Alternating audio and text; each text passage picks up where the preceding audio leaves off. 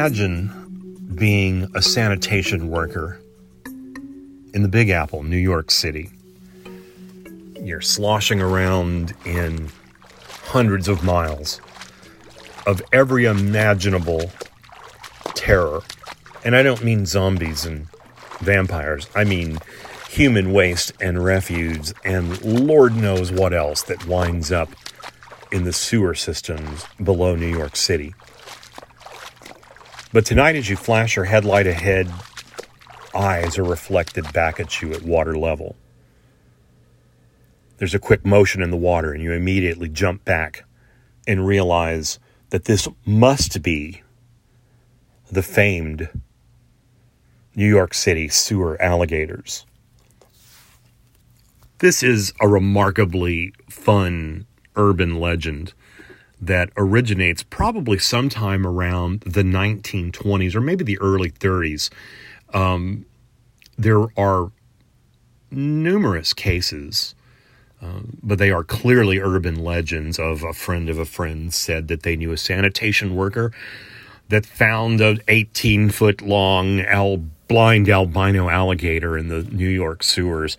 There have been films made about these things and certainly cartoons. But most assuredly, there were a number of fiction articles, newspaper articles, and even essays and books written about this very thing. Following reports about these problems in the 1930s, they allegedly sent a commissioner and his crew down to examine whether or not these existed.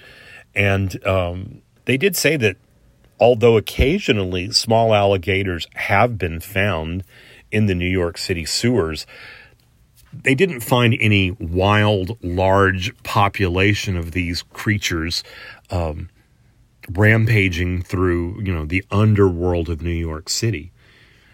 But it's become such a great legend that, in fact, February 9th is Alligators in the Sewer Day in Manhattan. Now, if we were talking New Orleans or Tampa, Florida, or Mobile, Alabama, then, well, certainly backed up rain-flooded areas in swamps in the South where it's warm, these animals absolutely may temporarily be found in these kinds of places. And the alligators that do get found in the New York City sewers, by the way, New York City says they rescue close to 100 a year, but they're not huge man-eaters. They're little tiny pets, typically being kept illegally in New York because it's not legal to keep an alligator in New York, but it actually is legal in a lot of other places. And up till very recently in Florida, much the same way you get, say, hermit crabs at the beach at some, novelty place, you used to be able to buy a small alligator. Well, the problem with a small alligator is they don't stay small. If they survive as a pet at all, they're going to very quickly outgrow their enclosure and probably stop being terribly cute.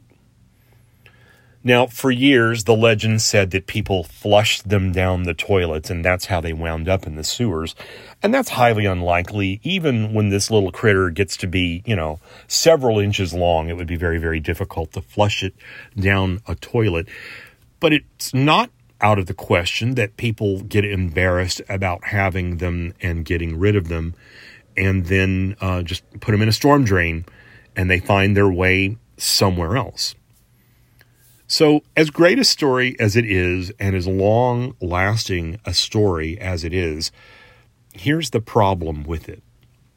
So number one, for this animal to live long enough in the sewers to develop immunity to the cold and to develop into man-eating size would require many years of living amongst the filth and bacteria that absolutely are not a livable environment for these animals.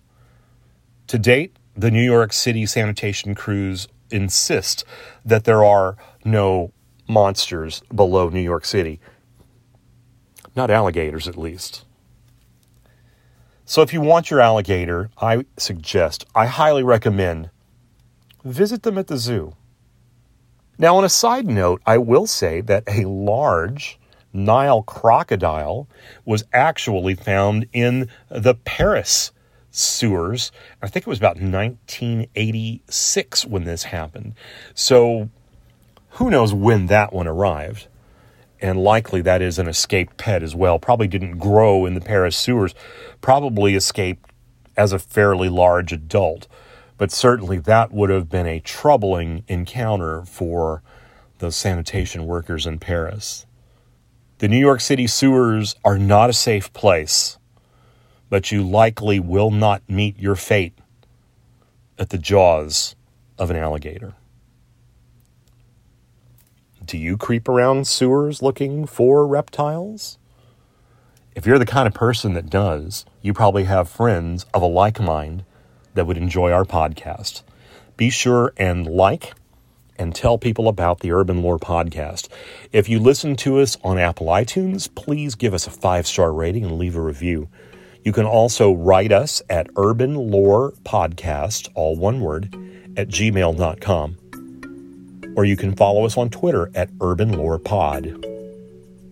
For the Urban Lore Podcast, I'm Tom Castaños.